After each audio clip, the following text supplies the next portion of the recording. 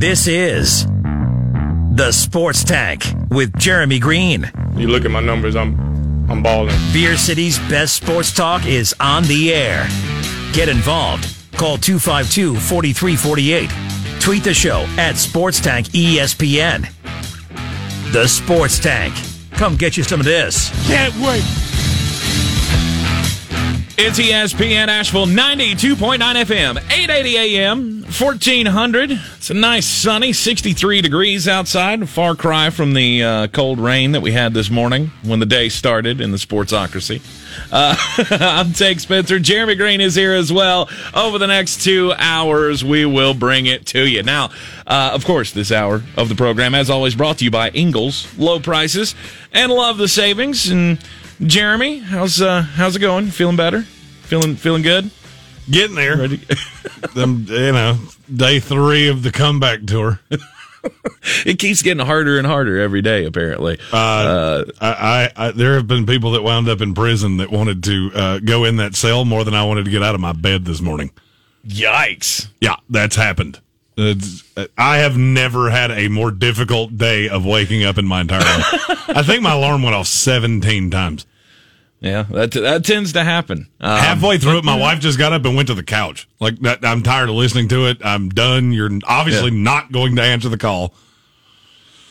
Led to a aggressive drive to work this morning. But it's just the drive of seeing my face every morning that gets you out of bed and gets you motivated for the day, right? We're just... Yep, those two sentences together tell you everything you need to know.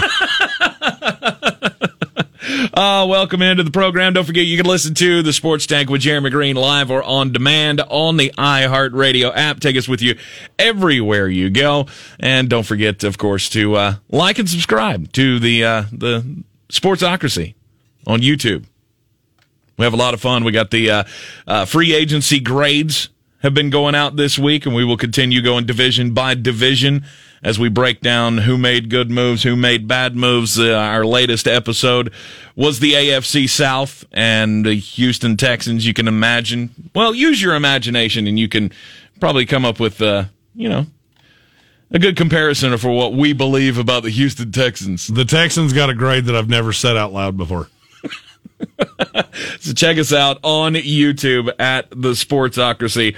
Of course, on all the social medias. Be sure to like, share, and follow us. Check us out at the redesigned Sportsocracy.com as well. TheSportsocracy.com. The NFL clearing the way for Daniel Snyder to buy out the Washington football team. Of all the things that could have happened in the Washington football team saga, this was not one that I was expecting. I don't know why, but I didn't see it going this way. And apparently Daniel Snyder has reached an agreement or is getting approval from the finance committee in the NFL to buy out the minority owners in a move that is going to cost him about $900 million. He's going to take on $450 million in debt to be able to make this happen. He has to pay that back by 2028. And again, of all the ways this thing could have gone down, is it easier to kick out one guy or a group of owners? Maybe this is the bright silver lining for football team fans, is that it's easier to kick out one guy than a whole host of guys. Well, Dan Snyder's just not going anywhere. That's all there's to it. It's so unfortunate. He's ingrained in this team. Now, I will say this is the best roster he's ever had. Mm-hmm. Since he bought this team, this is the best they've ever been. Mm-hmm. And I don't think it's all that debatable. And I would like to think that it's all because he's been preoccupied with other things. And the football guys are being able to make football decisions now. I would put more of this at Ron Rivera than anything else. And the fact that you've got football people making decisions and you don't have him coming into the draft room saying, we're taking Dwayne Haskins no matter what you think. Exactly. And now I will say this. Rivera comes with more of a pedigree. He has coached in a Super Bowl, things like that. Mm-hmm. But you do, and I can't believe I'm getting ready to say these words out loud, you have to give Daniel Snyder a little bit of credit for turning the reins over. Because he hasn't done that with anybody else. You're not wrong. He didn't do that with Joe Gibbs. So forgive my surprise that he did it with Ron Rivera. Right. Well, and at the point he came in and owned the team, though, I mean, Joe Gibbs was on the way out the door, wasn't he? Well, this was on the second. This was the return of Joe Gibbs. Right. That's what I'm saying. Is he? He hired Joe Gibbs. Oh, he hired Joe Gibbs. He hired Steve Spurrier too. Has he been owning this team that long? He's one of the longest owning, or one of the of teams that have ever switched. There are a few teams that have never switched. Right, you got like the Ford family and all that. Yeah, he's been around since the late '90s. That is right. He did buy this team when he was like 25 years old. He wasn't very old. I don't know how old he was. He's 56 now. Right. So he was younger. He was in his 30s. Right, yeah. But he's been around for a minute. It's just crazy to me to think. I'm trying to put myself into the position of a Washington football team fan and thinking of all the ways this could have ended. Dan Snyder buying out all the other owners was not how I wanted this to go down. When we heard that the other owners were that the minority owners were trying to get him kicked out or trying to get him to sell his part, it didn't happen, and now he's bought them out. You care to take a stab at who the coach was when Dan Snyder bought this team? No. I don't keep up with Washington football team coaches. It was Norv Turner. That's been a minute. The coaches since he's been the owner are Norv Turner, Terry Robisky, Marty Schottenheimer, Steve Spurrier, Joe Gibbs, Jim Zorn, Mike Shanahan, Jay Gruden, and Bill Callahan. Oh, wow.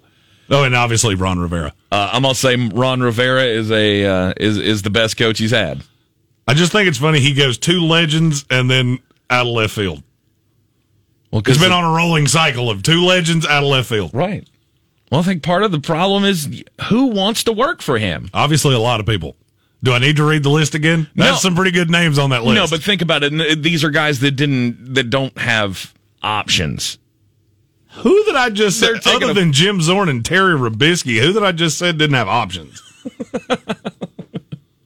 I don't know. I mean, Jay Gruden, it was the first team to give him the opportunity to be a head coach. But they weren't the only one that would have. I'm sure. This is still a coveted job. I mean, I don't know why. Because they're awful. Because it's still one of the most popular teams in the league. Oh, yeah.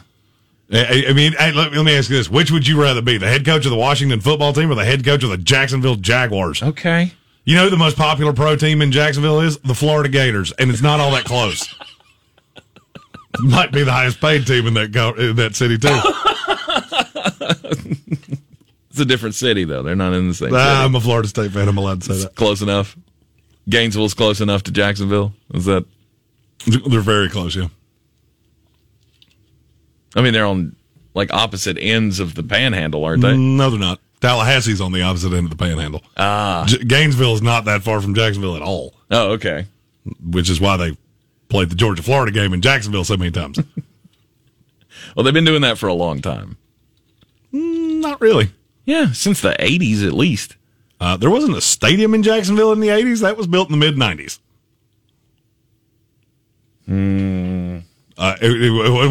They built the stadium for the Jacksonville Jaguars. No, I get it. They've been playing in that stadium, but they've been playing in Jacksonville for a lot longer than that. Well, were they playing at a high school stadium? I don't know. I love when you get cornered in arguments like this and you just go, "Oh wait, I'm not backpedaling. I'm not going to do it. I'm not. I'm going to tell you right now." We're 10 minutes in and we have gone down. We took an off ramp here that I don't even know how we got here. I'm going to do that thing you do to me on the sports. Yeah, you keep talking. You keep talking. Just talk to yourself for a minute and I'll find something. It doesn't matter. By the way, it's an hour between Jacksonville and Gainesville. Okay. I've never been Gainesville's to Gainesville. More in the center. It's more in the center of the state than I thought it was. Yeah.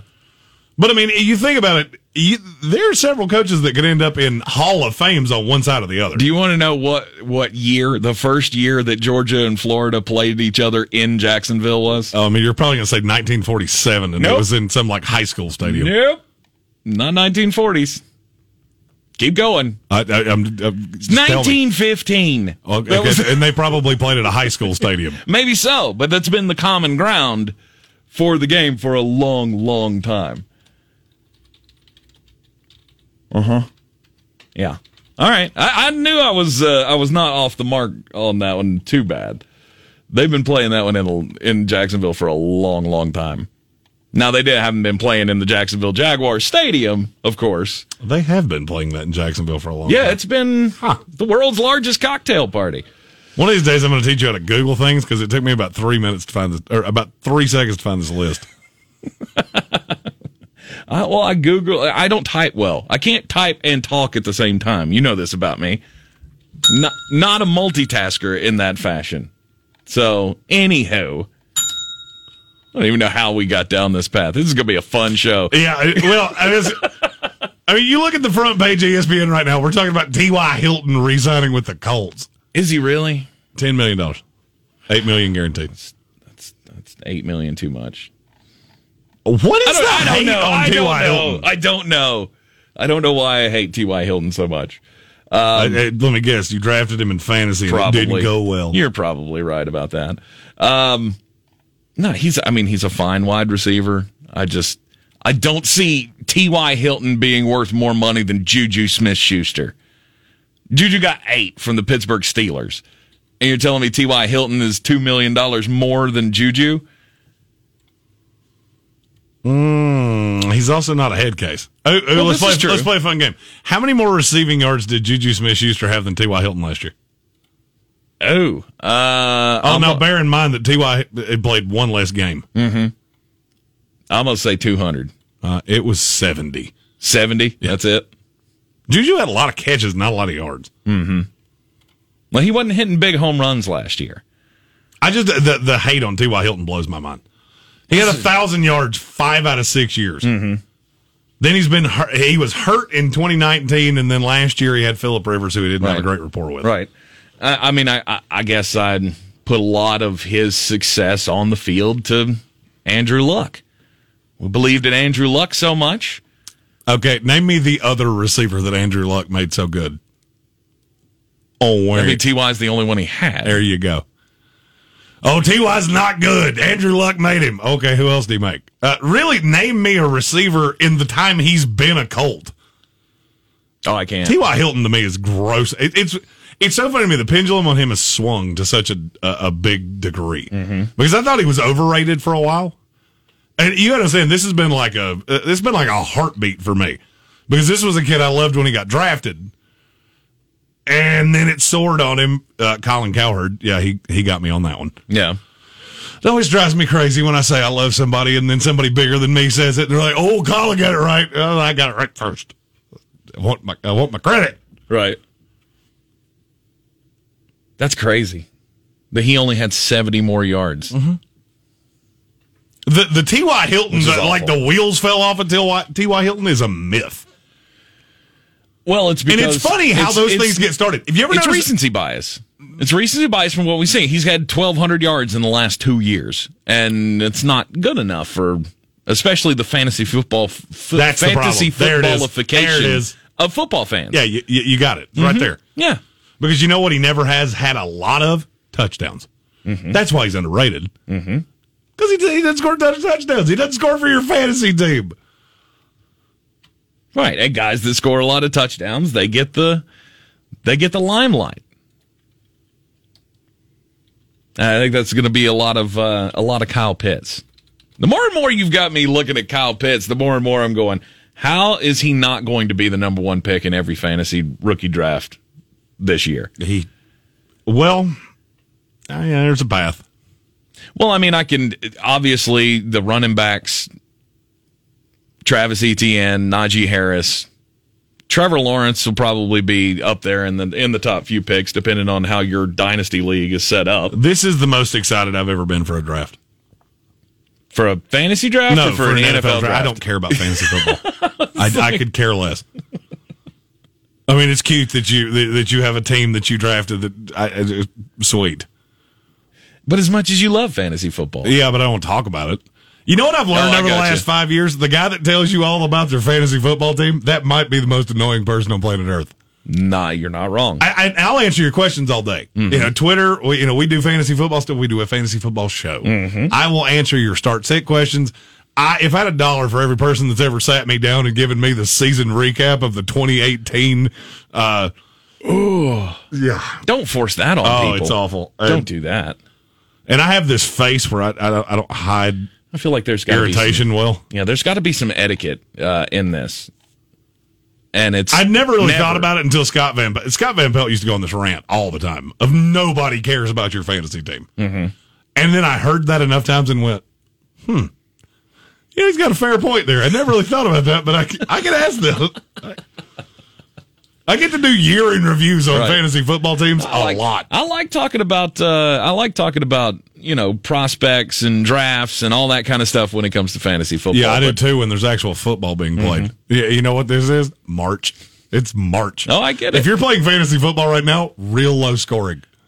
Yeah, it is indeed. Or you're playing fantasy football on like a Madden league. I'm surprised people aren't doing that already. With the wastes of time that we see people engaging in these days, I'm surprised that that's not a thing. Like, hey, there's the Primo Madden League. Now let's play fantasy football with a video game. Oh, I mean, some of the ridiculous clickbait is rampant. It is mind-boggling how many players I have heard talked about being traded in the NBA. Mm-hmm. Just to that, the point of what you're trying to say, because there's so much content out there. Mm-hmm. There's so many people doing podcasts, so many people doing web shows. Not as many people doing what we're doing right now, but it's almost like people are just dying to find something different to talk about. Right. And like I've said, we pride ourselves on we're not going to regurgitate the same thing that you've heard for the last 8 hours. Right.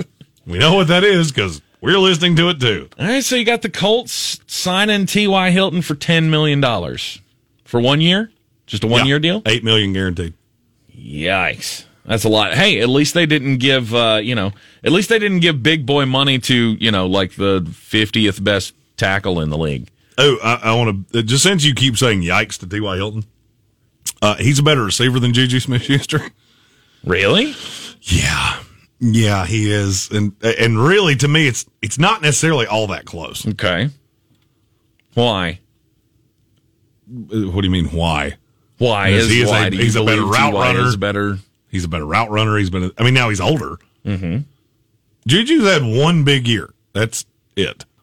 That's the reason he got $8 million to come back to the Steelers, because a lot of teams looked at him and went, between TikTok and the fact that you're really only good when Antonio Brown was on the other side of you. I mean, literally, the two best years he had in his career were when Antonio Brown was on the other side. Well, we said this a lot about him when Antonio Brown left the Steelers, was that can Juju be a number one? My answer to that is no. I think everybody settled on that. That after seeing him for 2 years without him, no, he's not a number one. He's a great piece to have. Mm-hmm. I'll be honest with you. I think Chase Claypool is a better receiver than he is. I think Claypool will be the one in Pittsburgh, if not this year. I would say by the end of this year. Mm-hmm. Now, he's also one of my favorite players in the NFL. He's also one of your diamonds in the rough. He's also one of the greatest calls I've ever had in my life. I had him in the top 15 of the draft last year, and I had so many people tell me I was crazy. Mm-hmm. Mm-hmm. But you're not crazy. Mm-mm. You're not crazy at all. However, speaking of crazy, Mel Kiper said a thing today. Oh, my gosh. What did he say? We got to take a break, but I want to talk about it afterwards. Okay. We'll find out what the crazy thing Mel Kiper said today after this right here on ESPN Asheville. You're in the Sports Tank. What are you people? On dope? It's ESPN Asheville 92.9 FM, 880 AM and 1400. So Mel Kiper said a thing today. He was on Get Up with Mike Greenberg. Okay. And they were talking about quarterbacks, because that is invariably the thing that we talk about. Everybody because it's the most important position in the most important sport in the world. Yeah. I'll read the quote verbatim, and it's going to sound really familiar. Oh, I know where this is going. There's a quarterback out there that's available that's better than any of the quarterbacks in this draft except for Trevor Lawrence, and that's Sam Darnold. Yeah. Sorry, Mel. He's not actually out there. I believe he's going to be starting quarterback of the New York Jets next year. I mean, you don't think he could be had at this moment if somebody came up with an offer? I have long been told it will cost way more than you think it will. I've been hypothesizing about what it would be. Yeah. But I read articles that say, he could be had for a 2 or 3. No. Okay. Sure he could. 2 years and he's cheaper than Andy Dalton, and you could get him for a 2 or a 3. Okay, then. Well, I mean, we had been talking A1 Are we talking more than that? I could see it being more than that. I don't think it's going to happen because I don't think they're moving off of him. Right. I mean, this is going to be one of those off seasons that we talked about all these things. Deshaun Watson's going to be dealt, and so is Russell Wilson, and there'll be 4 quarterbacks in the top 5. And none of it happens. And then Mac Jones falls to 15 to New England. And they get the second coming of Tom Brady. And then Justin Fields actually goes behind him. I don't know about that. I could easily see it. Really? I could easily see it. You think teams are souring on him? They've been souring on him. I've been trying to tell you that for weeks. Mm-hmm. I see mock drafts that have Justin Fields at 2 at this point, and I just go, okay, don't have to look at this anymore.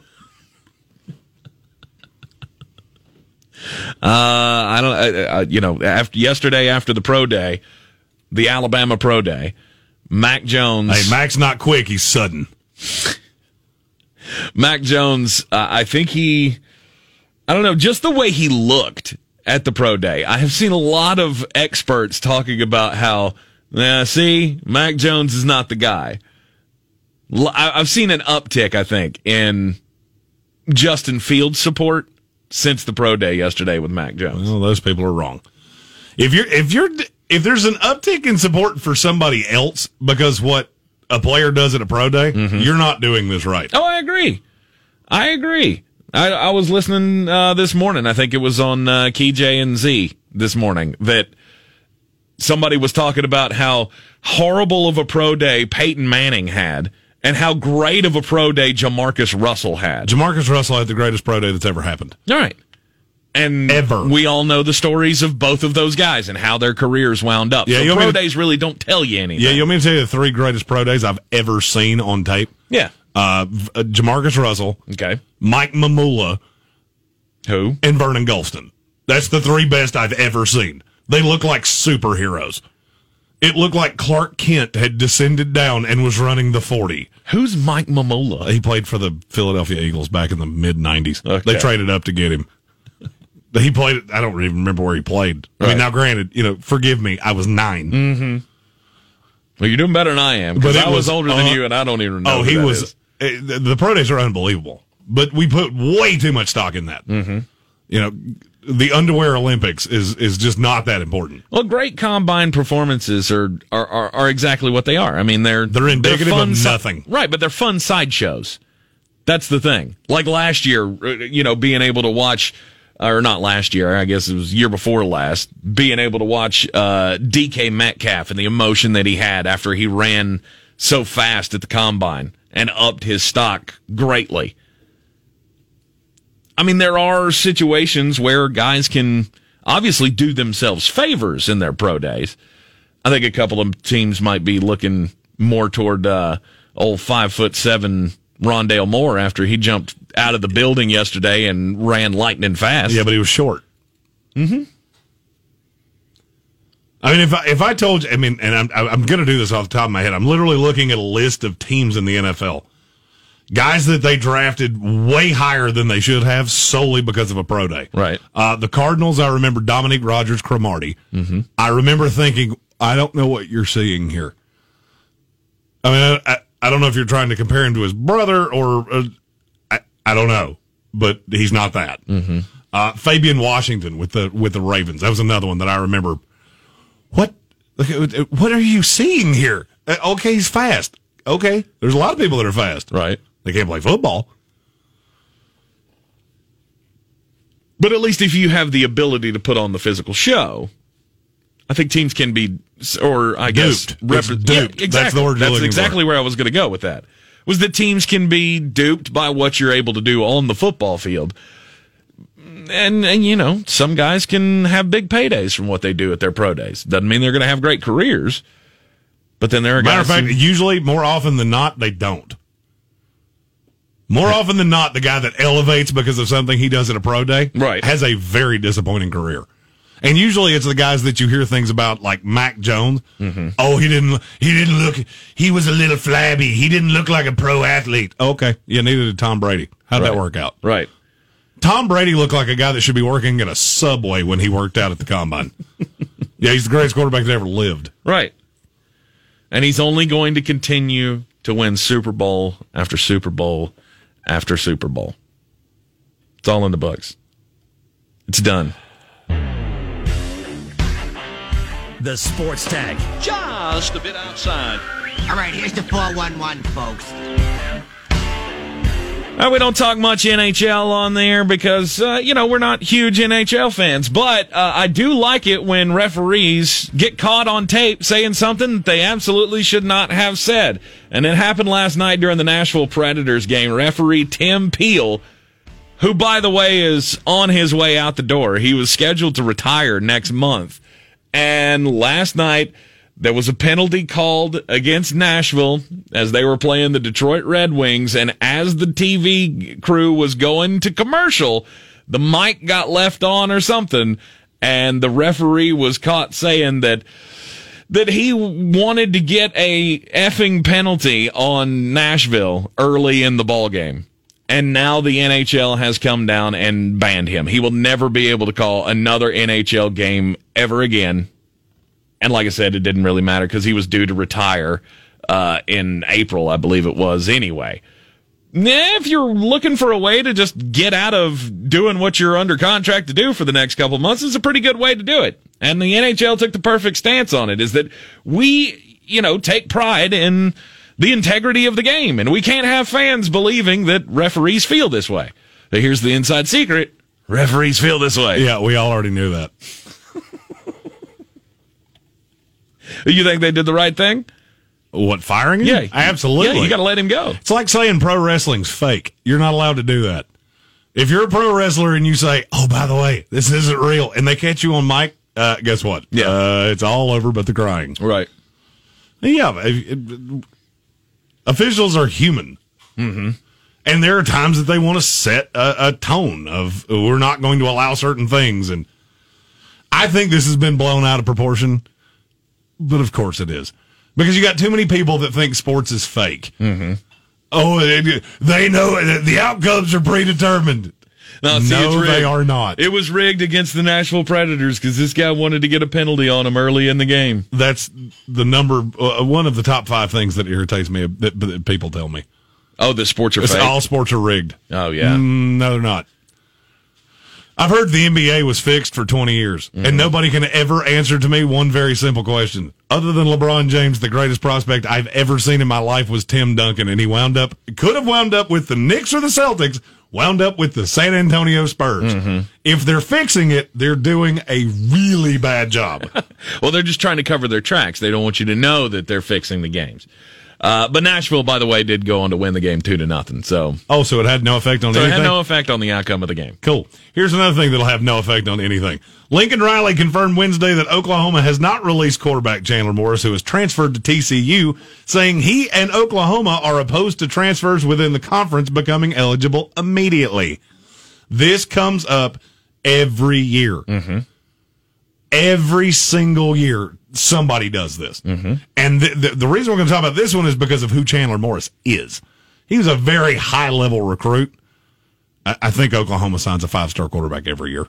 I can't remember the last year that they didn't. Mm-hmm. Well, they've been getting a lot of transfers. Well, that was in the past few years. Now they got Spencer Rattler. They have another kid that's on the depth chart here that was actually behind Chandler Morris, and they had him. He's actually Chad Morris's son. Okay. The former SMU Arkansas head coach. Right. And I think he's either been on campus or been attached to like 9 schools in 2 years. There was talk of him going to Arkansas with his dad, and it's just been a lot. Everywhere. I absolutely hate this rule that they can. It's a double-edged sword. Mm-hmm. If you're going to let the transfer portal be such a joke, which it currently is, and everybody says, oh, well, coaches can leave with no penalty. Yeah, that $20 million buyout, that's a little bit of a penalty. Mm-hmm. I love how that just gets gleaned over. You paid $20 million to get out of this. Oh, well, the other school paid it. I don't care. Right. Somebody paid $20 million to get you out of this. Right. Well, it's not against, right. And then I think that's the thing, is that it's not against the coach. So, really, we don't see that as a it's against penalty. The coach pays it way more than you think they do. There are a lot of border regions that will not come off massive settlements. Mm-hmm. Now, usually on the massive ones, the boosters, they have a fundraiser and we figure it out. Right. I've never had a problem with this. I've never had a problem with transfers, and I've always hated the 1 year wait rule and all of that. I hate where we're at. This transfer portal thing is absolutely preposterous to me. I mean, you realize what it's done. I mean, it's made them all free agents. Well, your college decision doesn't mean anything. Oh, your signing day? Yeah, it means nothing. Yeah. Means absolutely nothing, because if you wind up somewhere and you don't get to play, you can just go wherever you want to, and I can't stand that. Yeah, I hate the argument of the coaches can do it. The coaches are paid a grand amount of money, and maybe if the players were paid a little bit, okay, you see how that works out. I mean, we're going to see it. It's going to happen. Not by the schools, you're not. No, not by the schools, we're not. But we're going to see some compensation for athletes down the road. And, you know, here's the thing is I've always looked at it as a business. I don't know. I guess I'm unique in that way. I've always looked at college sports as a business. That's how most people look at it. And so there should be freedom of movement for your employees. Okay. So here's always been my problem with what you just said. Mm-hmm.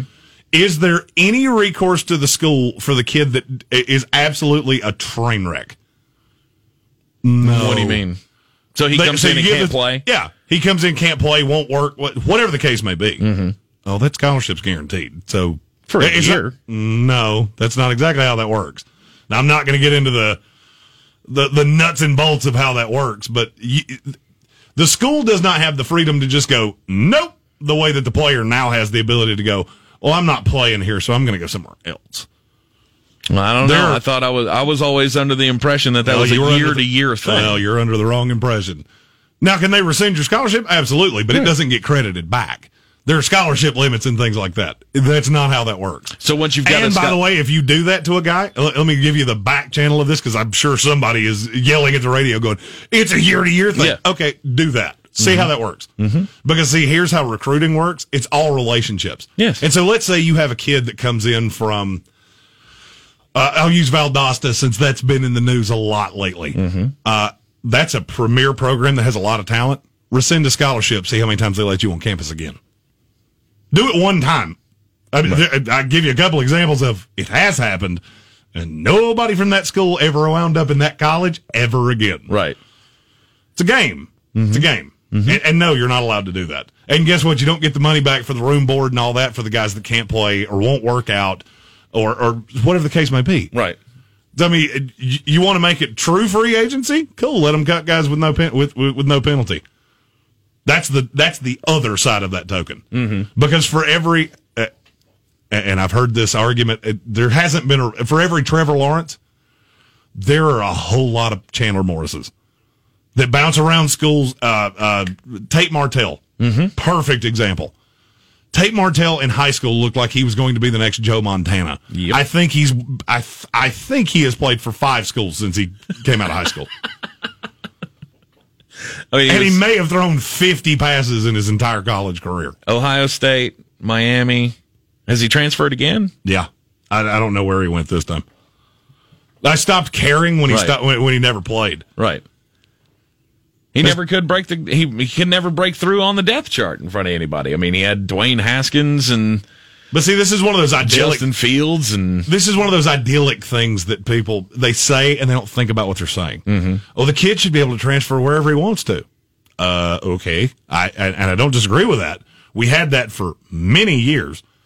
You had to sit out a year. Mm-hmm. Well, now we've basically rescinded that. That doesn't matter, right? So you can go wherever you want to.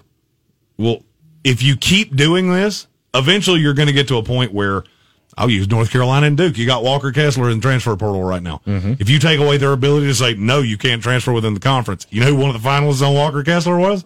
Duke. Yeah. You know what Walker Kessler knows? Everything about how Roy Williams runs that program. Right. He was there for a year. I think he figured out a little bit. Mm-hmm. You see when I say it like that, you see how stupid that sounds? I understand what you're saying. That's what nobody ever thinks about. Mm-hmm. Oh, they should be able to go wherever they want to. Okay. You ever notice in the NFL when a player gets cut by one team, he winds up on a team in the division a lot? Mm-hmm. Because if there's 2 guys and they're similar players, similar skill set, we look at them the same way. and one of them knows the playbook of one of our division rivals, and one of them doesn't, it's weird how many times that's the one that a team wants. Absolutely. I mean, you're it's part headed of the to that path. Yeah, it's part of the package. Mm-hmm. And you're headed to that path. And I don't know that I hate it. I do. I loathe it with everything I have. Yeah, you want me to tell you how to fix it? Reinstitute the punishment if you have to sit out a year. Because this transfer portal thing has become ridiculous. Mm-hmm. I don't know. I guess it's because I've been on the I've been a fan of guys on the lower side of this, guys that have come from smaller schools, like in the Big South, going to bigger schools. And I've always thought most of those are graduate transfers, though. Not all. Not there's a lot of Maceo Teagues. Right. I mean, we've had like 7 of them at UNC Asheville that ended up going on to play bigger programs. You know, we had Dwayne Sutton that went on to play at Louisville, and Keith Hornsby that went to LSU. And I mean, I can go on and on. There are guys all over the place that have spent a couple of years in the lower ranks and then go up to the bigger schools so they can get seen. Yeah, and it hurts the smaller school because they find this guy, they develop this guy. I mean, basically, it does hurt the smaller school. Yeah, I mean, college basketball's turned into major leagues and minor leagues. Mm-hmm. There's dollars to it. Absolutely. And UNCA's done an amazing job. You know, this one's right in our back door, so it's pretty easy to speak on. Exactly. They've done an amazing job of being able to find guys that bigger schools want. Mm-hmm. And also, and that's great for the kid. I get come down. It would be infuriating for me as a coach.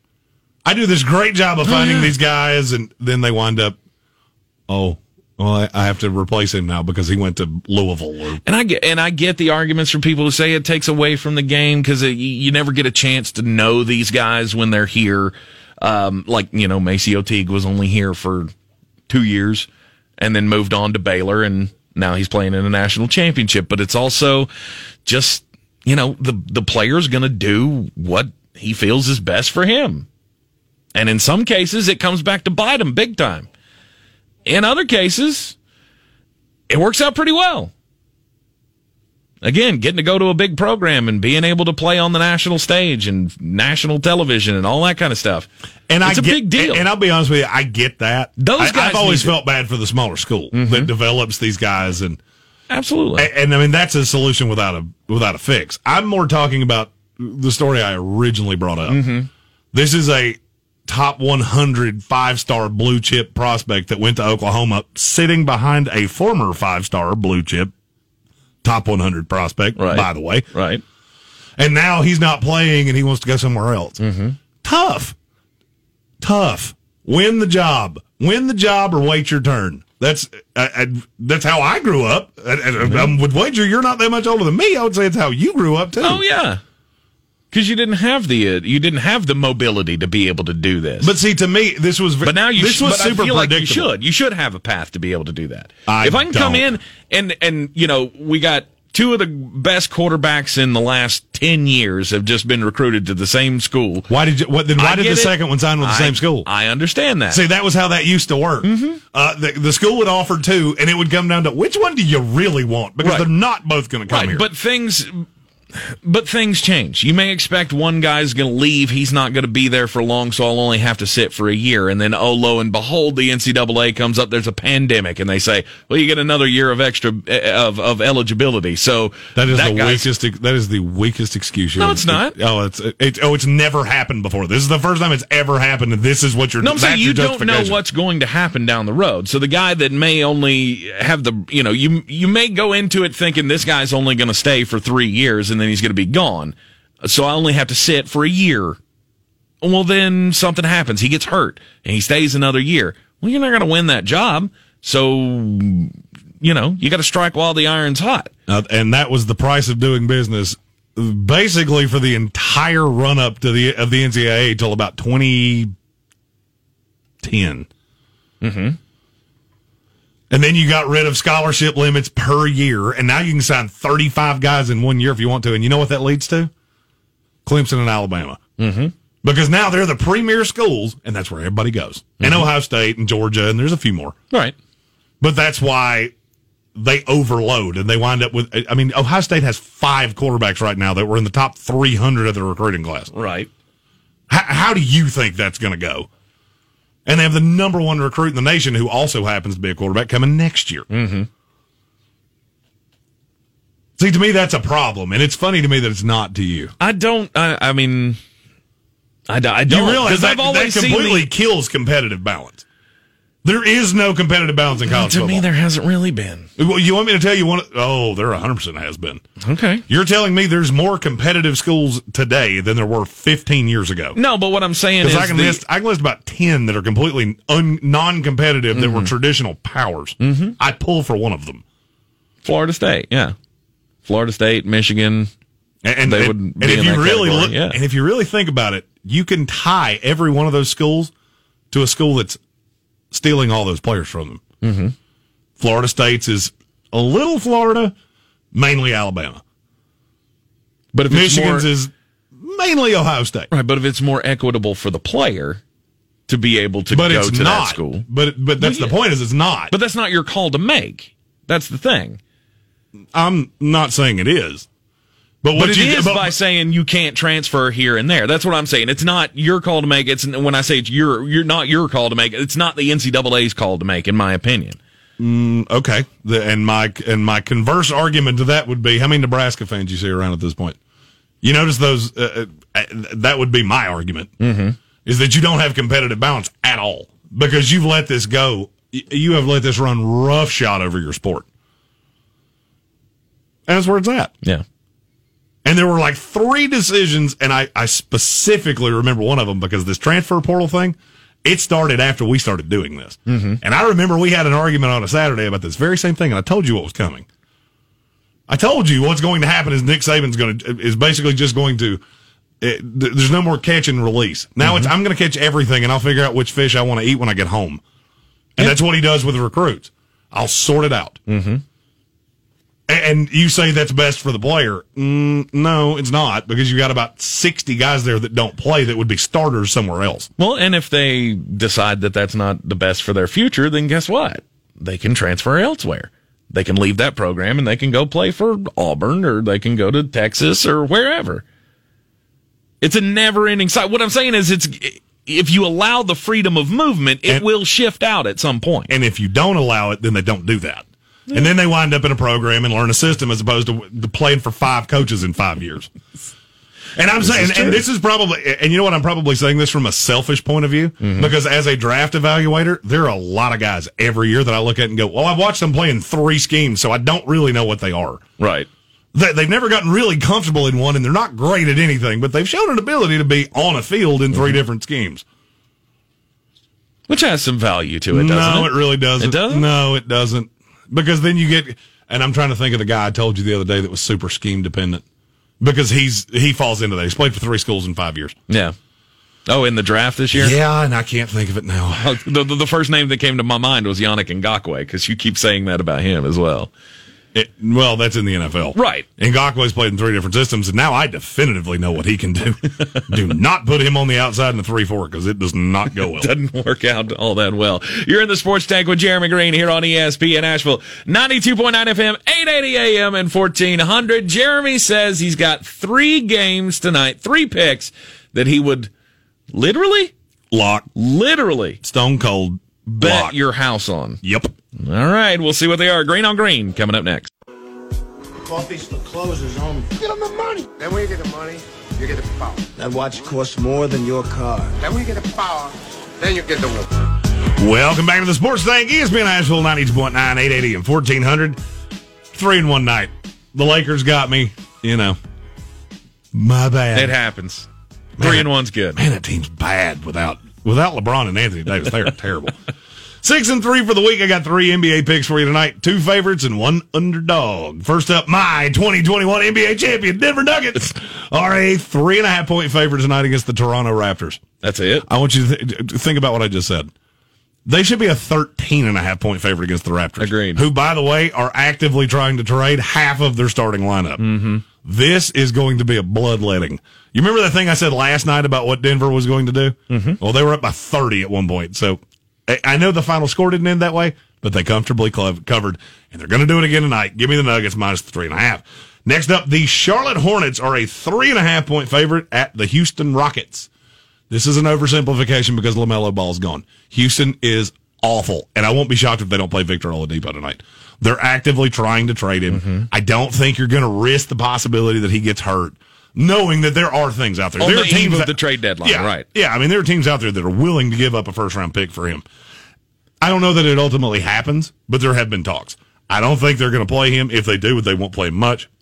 I could easily see this being a blowout. Give me the Hornets minus 3.5. Finally, the Utah Jazz plays the Brooklyn Nets tonight. Care to take a stab at what this line is? Jazz minus 3. It's Jazz minus 10.5. What? You give me the Brooklyn Nets, I don't care who's playing. As long as one of the big three's playing, I'm down. I'm getting 10.5 points. Give me the Nets plus 10.5. Go and do likewise, gents. The money's out there. You pick it up, it's yours. You don't, I got no sympathy for you. 10.5. I mean, 10.5's a lot. I get there's no KD, there's no Kyrie Irving, James Harden's playing, but I mean, Charles Barkley said it. James Harden may be the best player on the planet. Yeah, he's not, but he's not the best player on the planet. I mean, he's playing a lot better than any version of James Harden I've ever seen. And I agree with that wholeheartedly. You know what he is? He's good enough by himself. 10.5's too many points. Mm-hmm.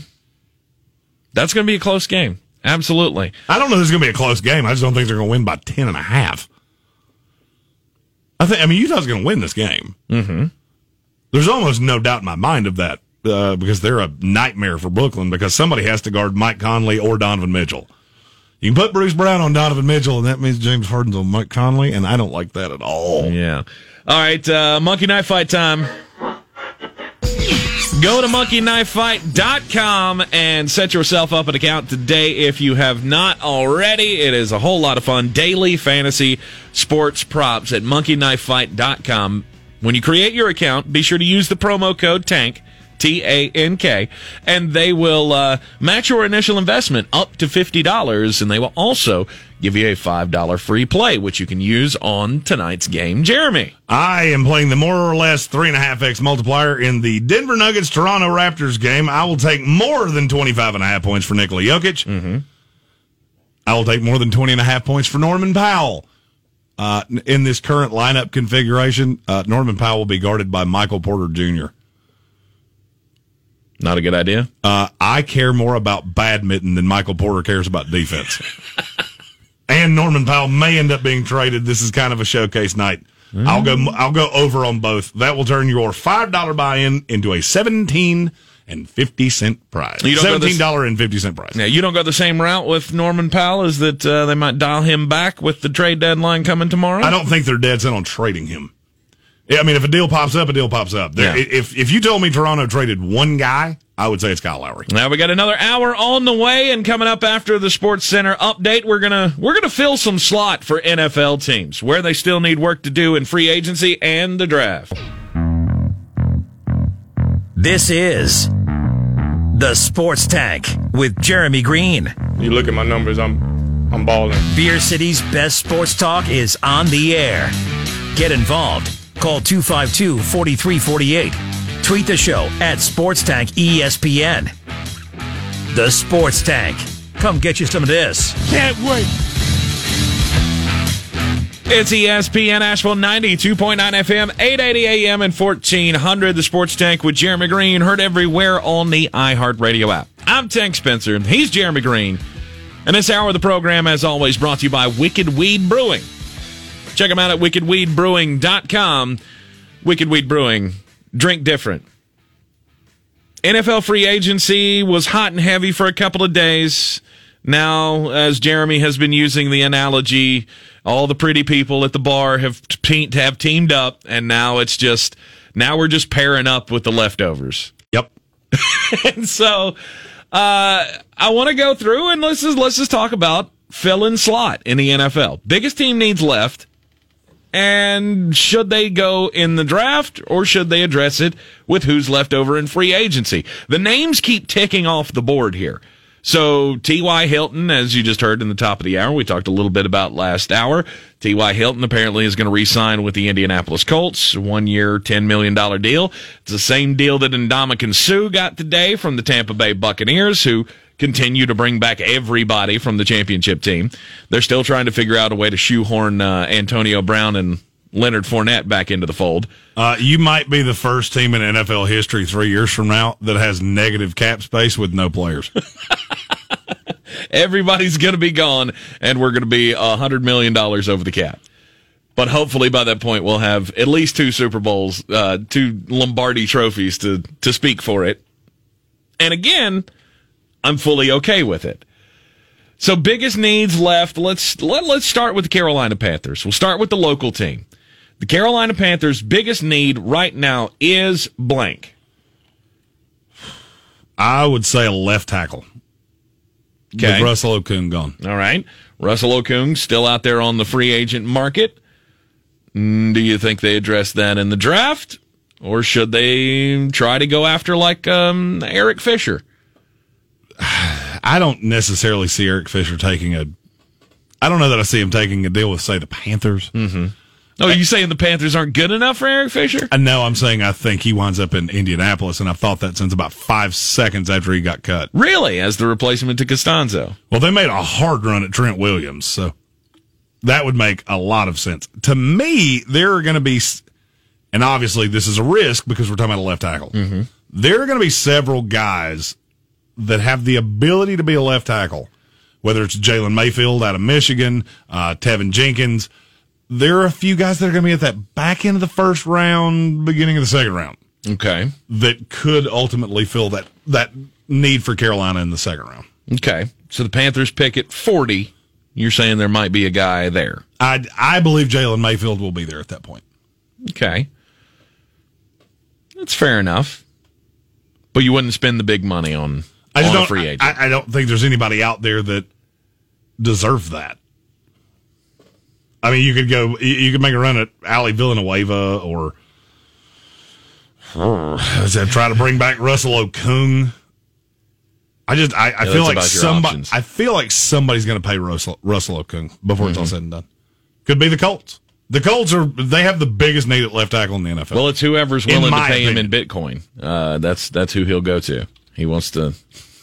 He does like being paid in Bitcoin. Well, his Bitcoin is apparently already worth more than his entire contract, so he got that going for him. But the Carolina Panthers, you say it's a left tackle. I'm kind of surprised you didn't say quarterback there, because I think we all realize that's where they want to go. Well, that's where they want to go. You asked me what their biggest need was. Yeah. They can go into the season with Teddy Bridgewater as their starter, and they'll be just fine. All right, how about the Dallas Cowboys? Well, they finally brought in a safety, which I think was their biggest need for 18 years. Mm-hmm. I think they've needed a safety since Darren Woodson. I think that was the last high-level safety they had. I'm going to say corner. They came out today and said they're not bringing back Aldon Smith, which, in other news, water's wet, and today's Wednesday. Mm-hmm. He doesn't fit in the 4-3, so that kind of made all the sense. That's a guy that I'm very shocked has not wound up somewhere. Somebody giving him an incentive-laden deal that's a 3-4 team, because he can generate pressure. Do you think that's because of the past history? There's no doubt it's because of that. Okay. If he had no character red flags, he would be an elite situational pass rusher. And some team eventually will. It's just not going to be early. So Keanu Neal, we know he's coming over from Atlanta, taking the safety spot. So they need a corner. I've seen a lot of mock drafts that have them taking Caleb Farley. It's not going to be Caleb Patrick Farley. Surtain. It will not be Caleb Farley. I have massive hang-ups about this back thing with Caleb Farley. Okay. It's a very bad sign when you haven't played a game in a year, and all of a sudden now you have a back problem. Right. That's not a good sign. There are just certain parts of the body that I do not want to see you hurt when you haven't played a game. Mm-hmm. I mean, it's one thing if somebody hurts you, hat on the small of your back and something went wrong in your back, and they need to. Backs and knees are just two areas of your body I do not want to see things being amiss. Right. And I know there are certain teams that have issues with the medical on Caleb Farley. Yeah, so Patrick Surtain, J.C. Horn, who else fits into that mold for them? That would be the two I would be looking at. At least one of those two will be available. I've been higher on J.C. Horn for quite some time. It's very easy to tell J.C. Horn's dad played wide receiver in the NFL. Right. And that's, growing up, I would say he probably instilled in his son, it's really important for your hands to be really good. All right, I'm going to throw at you another one. A team that's already done really well in free agency, and it's the Cleveland Browns. They are a contender in the AFC. They are one of the 5 best teams, I'll say. In the AFC? In the AFC. I would agree with that. So, where do you think they go? They're picking at 26. What's their biggest need right now other than replacing Baker Mayfield? Because we all know that's not going to happen as much as you would like for it to happen. I mean, do they have a need? They could use another pass rusher because, it's very difficult for me to count on Tack McKinley because he's been so bad across, 2 different teams. And failed, 3 physicals at least in the process last year? He didn't when he was on the search for a team? Yeah, I mean... Yeah, I don't worry about that much. Okay, waiver claims, failing physicals, it doesn't really doesn't shake me much. Okay, because then you might come in and go, well, he looks a little doughy. What can we fail him on? And yes, that does happen. Okay, I would say another edge guy. That's the only thing I can really look at. I don't see. They're just so good. I mean, you look at this team, and it's so good. They're so talented. Should they be in the market for another receiver? I think they should be. I don't. With the, I mean, I don't know. Let me ask you a question. When you put a hat on your head, do you ever feel the urge to put a second hat on it?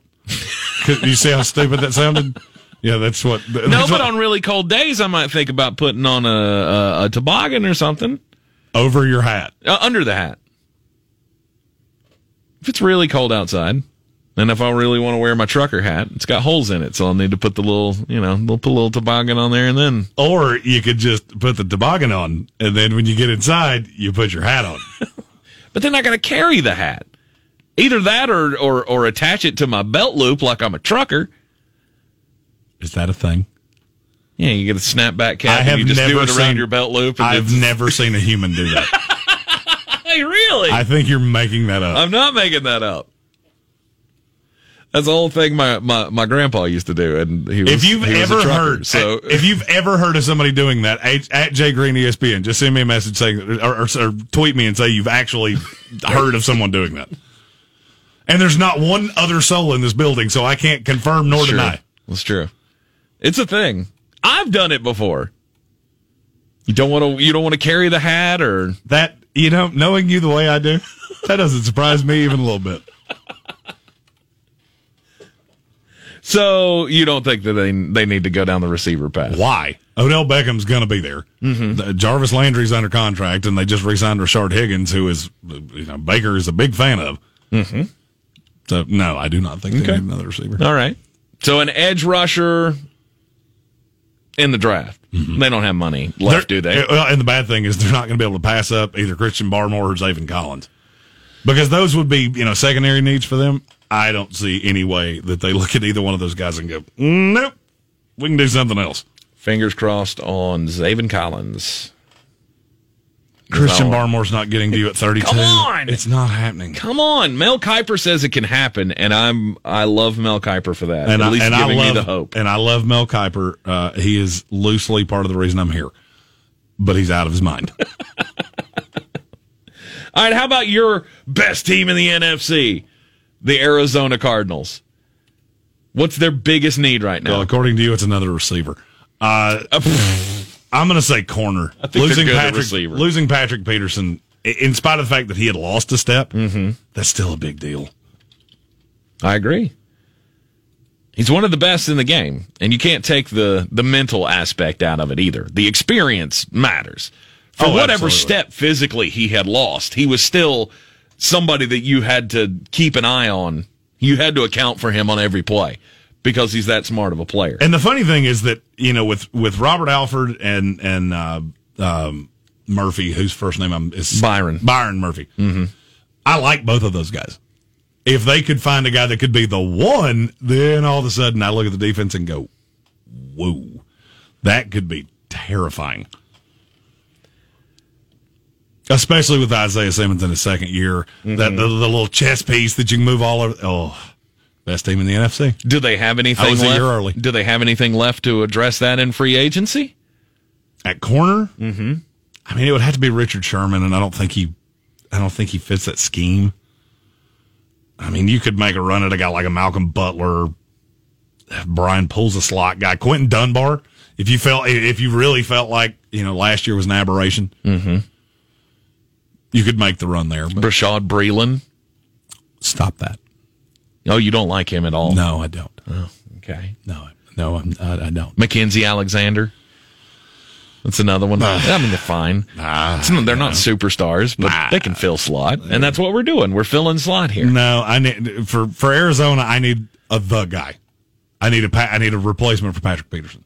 So J.C. Horn at 16. I don't see how J.C. Horn falls past them. Right. Because now that I think Caleb Farley's going to be off the board for some of these teams. Okay. I could see Not that. being able to do a medical on him is going to be a huge problem. Just remember I said that. That's a guy that everybody's talking about going to the top 15. Mm-hmm. You're having a procedure done on your back, and I'm not going to be able to verify any of it with my own team doctors. Oh, I have to trust a league doctor? Oh, okay. Yeah, I think I'm going to pass on that. This one might be obvious, but I don't know. Washington football team. Biggest needs at quarterback, right? I mean, in the long term. In the short term? I mean, the biggest need in the short term is left tackle. Need somebody to protect the blind side for Fitzmagic himself. Who is their guy right now? Sadiq Charles is the only one I can think of. The only reason I even remember him is because I liked him so much in the draft last year. He's one of those people you see out in public and go, I am not nearly as big of a human as I thought I was. I want to say he was like 6'8", 330 or something like that. At LSU? Yeah. Yeah, I liked him a lot. But is there a left tackle in free agency that they can get? No, to me they're the drop dead spot on a Christian Darrisaw from USC? Virginia Tech. I had Christian Barmore. I've heard you say Christian Barmore's name so many times that I hear Christian now, and I just immediately go, Alabama. Right. Okay, so Christian Darrisaw is your drop dead spot for them at 19 in the first round. Yeah, I don't think he's going to fall any further than that. Okay. Unless they go get a Russell Okung, which Right. I could potentially see that. Well, I mean, they've already done so well in free agency, is the thing. They have. I mean, with bringing in Curtis Samuel and you've got Ryan Fitzpatrick, at least he's a 1 year stopgap quarterback. And then whatever you're going to do after that. I mean, they also brought back Kyle Love and Taylor Heineken. So Kyle Allen. That's Kyle what Love Kyle was Love was the D tackle for the Patriots. Yeah. Well, they were in Carolina together. That's why I've done that so many times. Kyle Allen, that's what I meant. And it's just, quarterback is the big need for them. But I don't see them making a move this year. Do you? Making another move for a quarterback? Washington? Yeah. No, they have two backups with starting experience, and they got Fitzmagic. This is it. This is the Pro Bowl year. This is the year that gets him in the Hall of Fame. It's the year that gets him in the Hall of Fame. You have to make a Pro Bowl to be on the Hall of Fame ballot. Ah, gotcha. I don't think it's going to happen. That's been, going through the channels on social media that we all need to vote Ryan Fitzpatrick into the Pro Bowl this year so he can get into the Hall of Fame. Get on a ballot, you mean? No. Just consideration. No, there are actually people that believe if he winds up on the ballot, he will wind up in the Hall of Fame. And those people are crazy. Thank you. I was going to say, if you're one of them, those are the same we're people definitely going to have the Frank Gore fight again. Because if you think Ryan Fitzpatrick's a Hall of Famer and you don't think Frank Gore is, I got a problem. I'd vote for Ryan Fitzpatrick before Frank Gore, but of course you would, just to make me mad. The same people that believe Ryan Fitzpatrick's a Hall of Famer are the people that believe birds are real. Stop that. Chicago Bears, biggest need? Quarterback. Are they going to get one? I mean, they got don't Andy know. Dalton in free agency. But are they going to do anything else? There may not be a starting quarterback in the starting I did with a little, air quotes. Yeah. There may not be a more uncomfortable starting quarterback in the NFL than Andy Dalton right now. As he's seeing all of these, Russell staying in Seattle and all of these teams seem to be settling in, he's got to be sitting in Chicago going, uh-oh. There's way too much of a path of them getting one of these rookies whose upside is higher than his. But even then, I mean, they're at 20 in the draft. If they don't make a major move to move up, and they could sit at 20 and get a developmental guy or something, you think that say they even moved down in the draft and they took Kyle Trask. They're not going to have to. They very well may not have to. They may not have to. It may shake out. They might be able to take Justin Fields at 20. It may shake out where somebody falls to them. It would be Justin Fields. He would be the one to fall out of all the group. Yes, I agree with you on that. I don't think it's going to happen, but I'll agree with you on that point. I don't think it's going to happen, but it could. But say they wanted a quarterback, they found out a way to get Kyle Trask in there. Andy Dalton starts over Kyle Trask, right? Absolutely. Okay. See, I look at the Andy Dalton thing completely different. Like, they may be able to do something else. They may be able to make some stupid trade with the Seattle Seahawks, but I'm not going to be a part of it. I'm still going to be around. I got a 1-year, $10 million deal.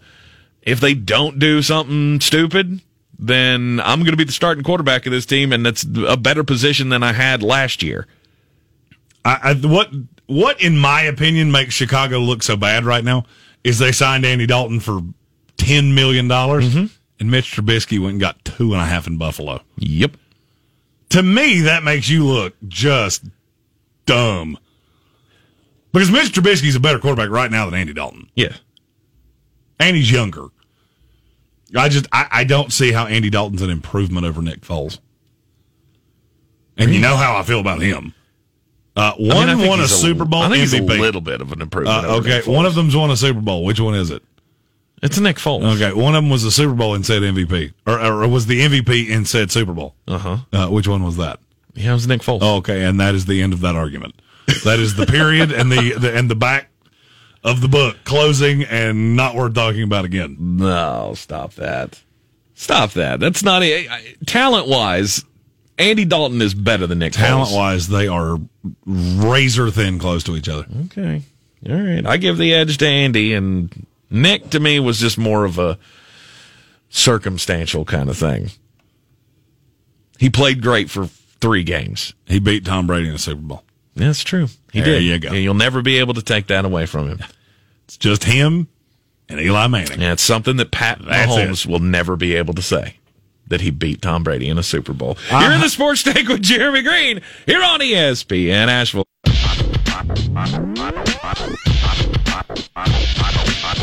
This is G. Duggarov, voice of the Tampa Bay Buccaneers, the Sports Tank. Fire them cannons. By golly, put more powder in those things. Welcome back into the Sports Tank with Jeremy Greene on ESPN Asheville. I thought we had an agreement on that button.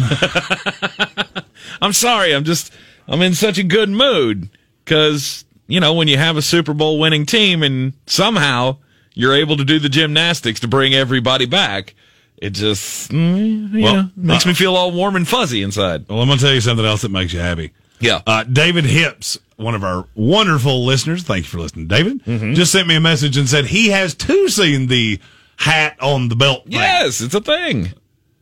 I mean, it's not a common thing, but it's a thing. I really wanted the rest of this show to come and go, and you just get nothing. Nobody says it's just Tank, and I have this vision. For some reason, you're wearing a fanny pack in my vision. I don't know why. And you just have a little trucker hat tied to your belt, and you're just Yep. That's how you deal with the snapback when I also picked this up with following kids around at a park. It's horrible to try to keep 5-year-olds with a hat on their head. But here's my question: on their head? Yeah, on their head. I was going to ask, why do you not just put this in your back pocket? Oh, the hat? Yeah. I mean, because I don't want to bend the bill all that bad. But you shouldn't be That shouldn't bend the bill. If I sit down on it. Why would you sit down on it? Because I forget things. Why would you all not the just time. put it on your head? They're the 5-year-old's hat? No, it's yours. I don't know. I was really looking forward to being able to look at you and go, you know why nobody else has done this, Mr. Baseball Guy? Because baseball. Because baseball. I just see you sitting around the stadium with your little hat tacked to your belt. You make it sound so cute and adorable. In my head, it's really funny. Yeah. I don't know why. How about the Rams? Let's talk about the Rams. They need their biggest need is cap space because they don't have any. Well, we know that. They're going to have to address things in the draft, and they don't have a first-round draft pick, and they've only got, what was it, three draft picks in the entire draft? Are you just trying to get lineman love here? Because you keep asking me teams whose biggest need's a left tackle. No, I'm basically just going down and trying to talk about teams that are relevant. I mean, because I could throw you the Houston Texans, but the list of everything that they need is going to be super long, despite the fact that they've signed 23 players already. They need to know everything. Right. So the Rams are going to be a contender in the NFC next year. I think they are the second best team in their division. What say you? Los Angeles Rams, what's their biggest need? Left tackle. If Andrew Whitworth's not coming back, and he said he's not. He has said he's not. Let me verify that. Okay. You looked at me like I was crazy. I felt like you were the one that told me that. Well, I don't know that for certain. I know there's been hints about whether, I mean, the guy's 38 years old. No, I was wrong. It looks like he's going to come back. Yeah. Okay. That audibles things a little bit. I mean, probably secondary help? I would say so. They lost Troy Hill. They lost John Johnson. They're going to need a safety to replace John Johnson. Mm-hmm. I feel like Taylor Rapp can take part of that. But this is a team that plays, they play three corners a lot. Mm-hmm. And basically at this point they have, it's Jalen Ramsey and Darius Williams, which is a good tandem. Mm-hmm. But there is not a lot back behind it. They need some depth pieces. Here is, but that's the problem is they're up against the cap, so they can't add anybody in free agency. No, it's going to be through the draft. Good thing is they got 3 comp picks. So. Oh, did they? Yeah. Well, that's good. Yeah, they have. Because before the comp picks were decided, I think they had a 2, a 4, and a 6, something like that. It was something of that nature. Yeah. We did a video on the Rams offseason preview, and I had about 500 people tell me they got 3 compensation picks. I'm well aware of that. Mm-hmm. When we recorded this, they didn't. See, the way my YouTube is set up is that not everything is done that very day. Right. So that had been a few days. I didn't know the comp picks at the time. Right. I think that got settled about a week and a half after we did the Rams video. So, I haven't told you this, but there's I hope you come prepared to work tomorrow. Oh, great. Yeah, because we have to do a individual team draft preview. Dun, dun, dun. Oh, we're starting team by team tomorrow? Well, I would really like to not have to do 6 a day like we got to with the... Yeah, that'd be great. Yeah, because you know what? I'm tired. As the guy that does all the graphics, I'm tired of looking at my computer. All right. I think that's why I've had the spins for about 6 days now. Mm-hmm. This is, here's going to be my favorite one. Green Bay Packers. Really? You don't know the answer to that? Wide receiver. Absolutely. That's their biggest need. Will they get one in the draft? Is there anything that they can still do in free agency? In terms of a player they could sign? Right. There's wide receivers out there. The market on wide receiver never really developed. Mm-hmm. So, I mean, there are a lot of guys out there. It's just a question of who fits the scheme. And, I don't know the answer to that. When you say a lot of guys out there, I mean, when it comes to impact guys. Oh, I mean, you guys like Adam Humphries and Danny Amendola. Okay, again, when you're talking about impact guy. You tell me either one of the guys I just said wind up in Green Bay and you don't think they could be markedly better than what's been there? Sure, absolutely. It's 2 sure-handed slot receivers. Sammy Watkins. I'm going to stick with what I said. Okay. I'm gonna stay right here. I'll say Sammy Watkins on the other side from Devontae Adams. I also feel like Sammy Watkins is going to sign with the Ravens. So they met today, and apparently everything was good. Now it's just figuring out the numbers. Right. I basically just have 2 wide receivers left on my board as far as impact free agents. And one's Sammy Watkins, and the other one's Antonio Brown. And Antonio Brown's such a head case. I don't see him going to Green Bay. No, Green Bay's definitely not going to go down that path. Absolutely not. That'll be something that Tampa gets another deal on him and brings him back for another year, or I don't know. Apparently, Russell really wants him in Seattle.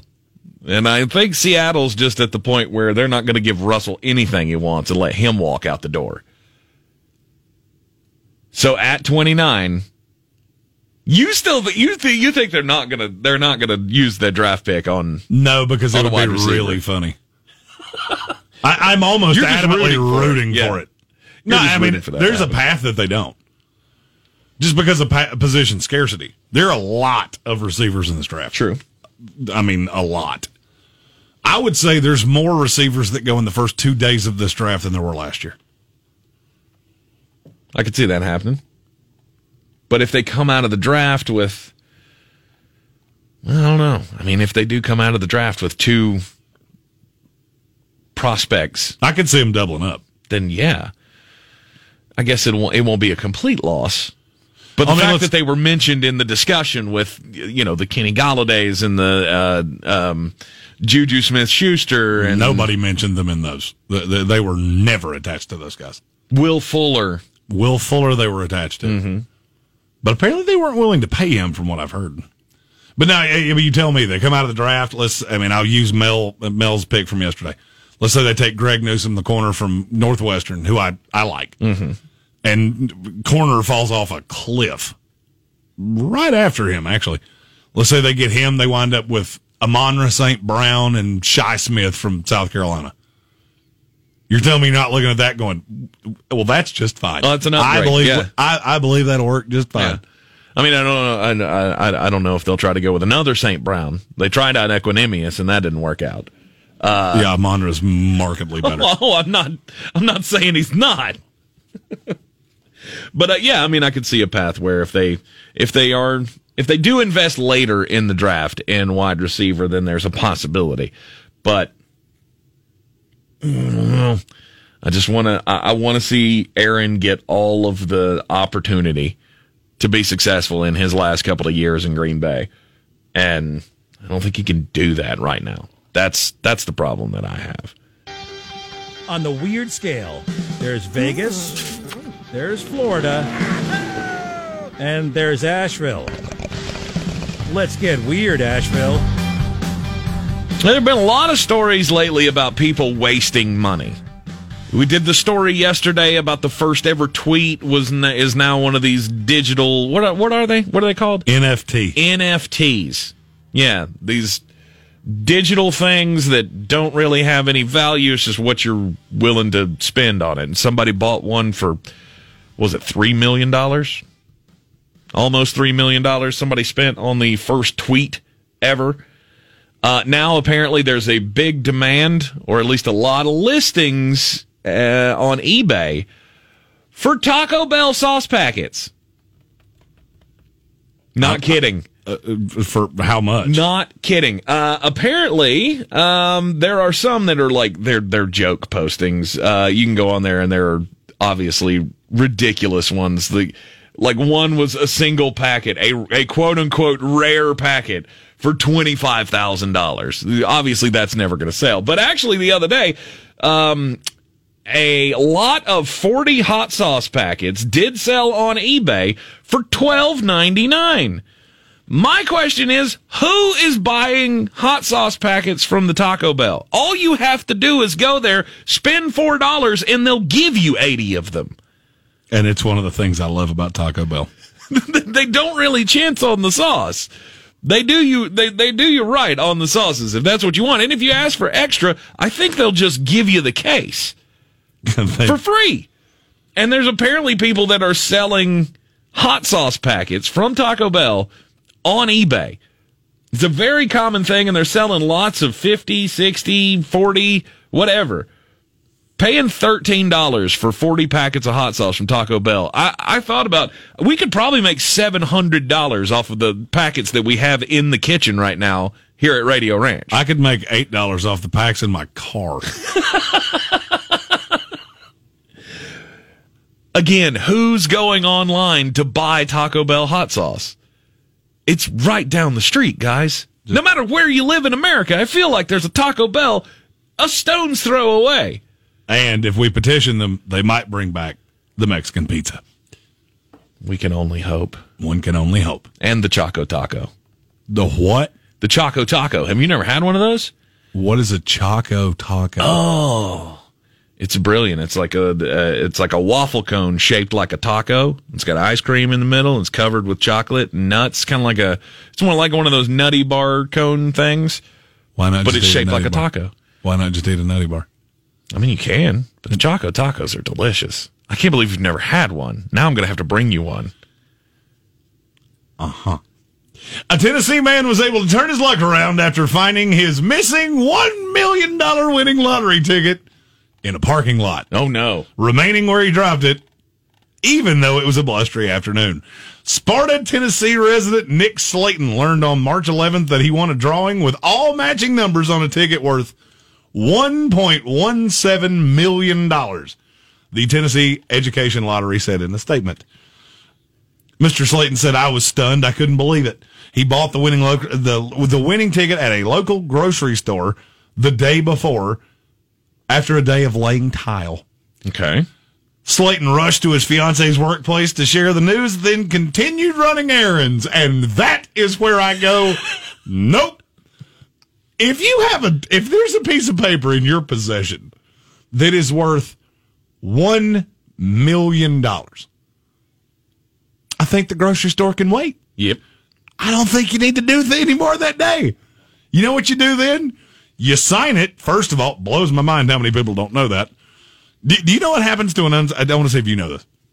Do you know what happens to an unsigned lottery ticket if it's a winning one? What, and somebody else finds it? Mm-hmm. They can cash it in. Yeah, it's theirs. Yeah, if you don't sign it, it's theirs. Yeah, that's how you prove that you bought the ticket. Oh, by the way, he didn't sign it. Of course not. Somebody stepped on it in the parking lot of an auto parts store. Oh. It had a tangible footprint on it, which means somewhere in Sparta, Tennessee, there is a person who stepped on $1 million and has no clue. And the only thing that keeps me from being really sad about that is that I haven't been to Sparta, Tennessee since March 10th. Because if there was even a possibility of me being that person, I couldn't forgive myself. I couldn't do it. I couldn't do it. I don't feel like Sparta, Tennessee is a place that many people go. So chances are I don't have any idea still where going to be there. It's in the middle of nowhere in Tennessee. It's like middle, I want to say eastern middle of the state. Like you got to go way past Knoxville, but well before you get to Nashville. It's like in that nebulous area. Yeah, the only thing I thought, I actually have never heard of Sparta, Tennessee. So the only thing I could think of when I read this is if their town hall doesn't have a gladiator at the door and a sign that says this is Sparta, they're doing it wrong. I'll bet you they do. Sounds like a cool place. I mean, maybe we should go there and find out. That sounds like a lot of driving. Can you fly there? You'd have to land and then drive. I mean, I feel like Sparta wouldn't have an airport. You'd probably have to fly to Nashville and then drive back. I mean, unless you had a biplane or something. The biplane could get you there. I'm sure there's a regional airport or something. Yeah, I wouldn't fly on it anyway. the old Sparta regional airport. You don't want to? Yeah, I fly commercial. I'm good. I'm good on that. All right. Well, at least it was still there for him when he came back to get it. Speaking of Tennessee, Tennessee's most feared mayor is now going to be in the WWE Hall of Fame. We had Kane getting the announcement or hearing the announcement the other day on a show with The Undertaker. And The Undertaker tells him, and he's completely speechless. Poor Glenn Jacobs, he couldn't find the words possible. He just started crying immediately on the Bump podcast. But I think this is one of those things that he's no doubt a Hall of Famer. He's got his place in WWE lore, and now there you go. Well-deserved trip to the Hall of Fame for Knox County Mayor, Glenn Jacobs. The NBA trade deadline's coming up tomorrow, and we think there is going to be some movement. We'll do a lot. I think there'll be some movement, and we'll do. I think the deadline's at 3:00 tomorrow. Yeah, so it's as we come on air. Mm-hmm. We'll do. We'll have a lot on that tomorrow, right? But we think Victor Oladipo is probably going to move. Aaron Gordon will move. There are a lot of pieces in here. There's a lot of talk today about Kyle Lowry, Norman Powell. All of these guys are in play right before the trade deadline. The thing I wanted to talk about, though, is Draymond Green. I wanted to talk about Draymond Green, and we'll do that coming up next. But now it's time for something to chew on with Caleb Pick. I am Caleb Peak. This is Chew on That, and today we're going to keep it real right here on 92.9 ESPN Asheville. It's all brought to you by Ingles Markets. Low prices, love the savings. I saw my likeness on a basketball video game. I said, wow, they're still making money off of my likeness, off of my face, off of the things that I did 15, 20 years ago. And I thought that was just it's wrong. It's wrong. Yeah. Absolutely. Did you ever think you would win, or did you think you would make a point? Like, did you think you could take on the NCAA? I think initially I didn't know what to expect. All I knew was we were going to have a long fight. I think it's fun sometimes to go back in time, but not too far, and roll the tape, if for no other reason than to simply measure progress. That audio you just heard was from a June 2015 interview with former UCLA basketball standout Ed O'Bannon on Aspire TV, and you can hear that optimistic kind of bitterness in his voice. O'Bannon had technically just won what would become a very, very important court case, O'Bannon versus NCAA for all you legal heads out there, that essentially set up the entire collegiate sports world for the court battle to end all court battles that's coming later this year. This was the ruling, issued in district court in spring 2015, that laid out in no uncertain terms that the NCAA had exactly zero right to use a former player's image for an official NCAA product without first obtaining consent or providing compensation. The NCAA fought that judgment up to the doorstep of the Supreme Court, who refused to hear the appeal in 2016. That's important to know because by the end of this month, the Supreme Court is expected to hear the direct offspring of O'Bannon. Officially on the docket is Alston versus NCAA, which is nothing more than a big old gumbo of lawsuits from colleges all over the nation that have basically amalgamated into one single claim that NCAA student athletes have the right to additional provisions from their school beyond scholarships and cost of living assistance. Things like provided internships and something known as a non-cash scholarship. Yeah, Sean Miller and Will Wade are still in a lot of trouble, but life for the average student athlete could get a whole lot better if the highest court in the land sees things their way. And for the elite student athlete, well,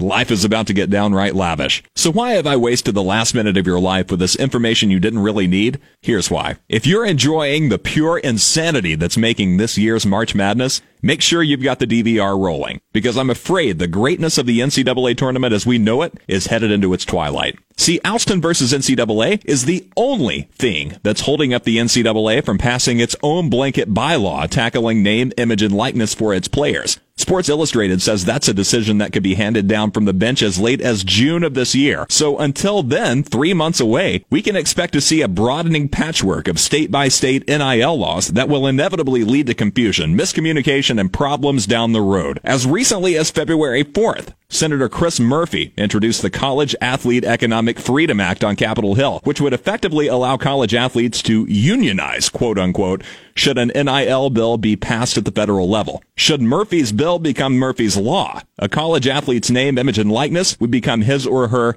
federal right, according to CBS Sports, codified into U.S. law and untouchable by the NCAA.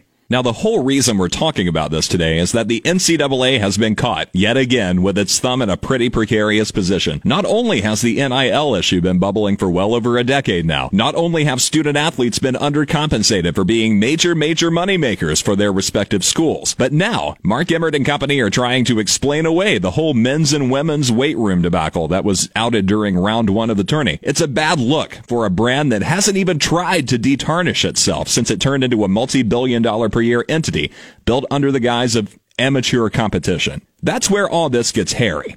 The NCAA, now or in the future, will never be a professional sports league. But if, as Senator Murphy has proposed, student athletes will have the right to unionize, does that not make them professionals?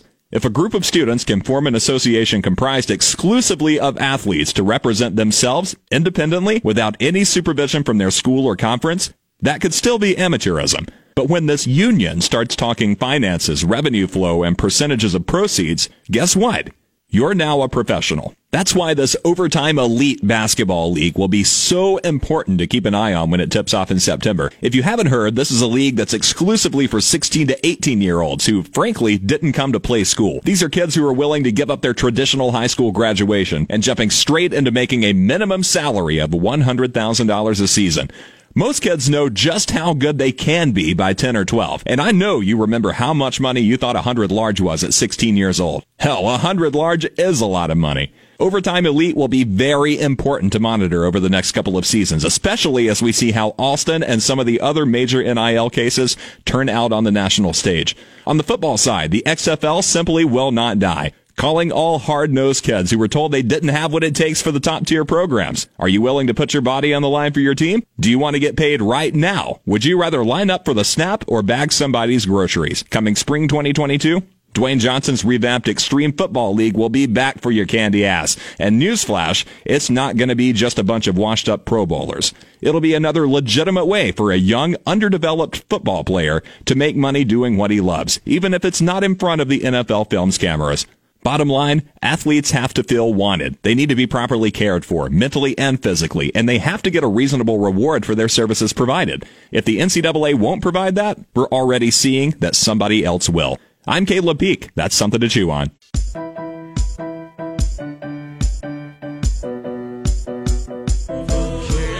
You're in the Sports Tank. That is some good, clean family fun there, ain't that? Right you are. Tank Spencer and Jeremy Greene with you for the final moments here of the Wednesday edition. We do have the NBA trade deadline coming up tomorrow, and of course we will keep you up to date on all of the transactions when they take place tomorrow here on the program. Talk a little NBA, though, here, because I want to talk about Draymond Green. Draymond Green said a thing. He loves to run his mouth. He claims that he is the greatest defender in NBA history. And he's wrong. He gets more traction than any irrelevant player in the NBA ever has. Irrelevant? You'd say he's an irrelevant player? At this point? Okay. 6 points a game, 6 rebounds a game. Mm-hmm. Sorry. Right. But win shares 2. I mean, he is a good defender. I don't disagree with that. But he's not greatest of all time defenders. No, that's insane. I mean, when you hear greatest of all time defender, who's the first person that comes to your mind? Dennis Rodman? He's the greatest defensive player of all time. Mm-hmm. I wouldn't say he's the greatest defender of all time. Mm-hmm. I think Gary Payton is the first one that comes to my mind. High. The glove, there was no one. I think Joe Dumars falls into that category as well. He was also a very good defender. I mean, normally when you think greatest defenders in NBA history, I think a lot of people just automatically go to the greatest shot blockers of all time. Bill Russell and Hakeem Olajuwon and, even Tim Duncan. Dikembe Mutombo winds up on that list a lot. So I'm a big fan of win share. That's okay. It's a pretty good indicator of how good a player is. Mm-hmm. Nikola Jokic leads the league at 10.1. Draymond Green's in the hundreds. With a 2? Yeah. You said it was 2. He's right behind Tim Hardaway Jr. Okay. I would be curious to see if there's Jalen Brunson is ahead of him. Dante DiVincenzo. All right, so there's all right. Now you're giving a little more credence to the irrelevant part of your. You have to be on a winning team. That does help. Yes, it does. And Golden State's he definitely has a role. It's just, to me, he gets a lot of play because he talks so much, and that's it. He's a personality. He was a very good piece when they were a championship contender with Durant and Klay Thompson and Steph Curry. Yeah. When he's asked to do more, he does less. Who's the greatest defender in the NBA right now? Kawhi Leonard. Not really all that close to me. Really? See, I'm thinking shot blocker because I'm thinking Rudy. Rudy Gobert. Yeah, okay. I shouldn't have said not close because it's in terms of on ball, it's Kawhi. I would say most impactful defensive player would be Rudy Gobert. I would agree with that. Unfortunately, Tar Heel fans, we've got a decision being made by one of the Tar Heels. Day'Ron Sharpe is apparently going to go into the NBA draft, and there was no discussion in his announcement of the testing the waters thing. This is it feels pretty final. He says, quote, "I feel that I am now ready for the next level. I've made it this far and there's no reason for me to stop now." Says he loved his time in Carolina, loved all the people in the Carolina family, but he is declaring for the NBA draft with high hopes for the support of his Carolina family. Once a Tar Heel, always a Tar Heel. So Day'Ron Sharpe becomes the second now to Vamoose, and we'll see if it gets worse. This whole mass exodus talk, it's going to get geared up again. So prepare yourself for that. We'll be back with you right here tomorrow at 3 on ESPN Asheville. Tomorrow morning at 9 a.m. in the Sportsocracy. Find us on YouTube at the Sportsocracy. We'll see you then.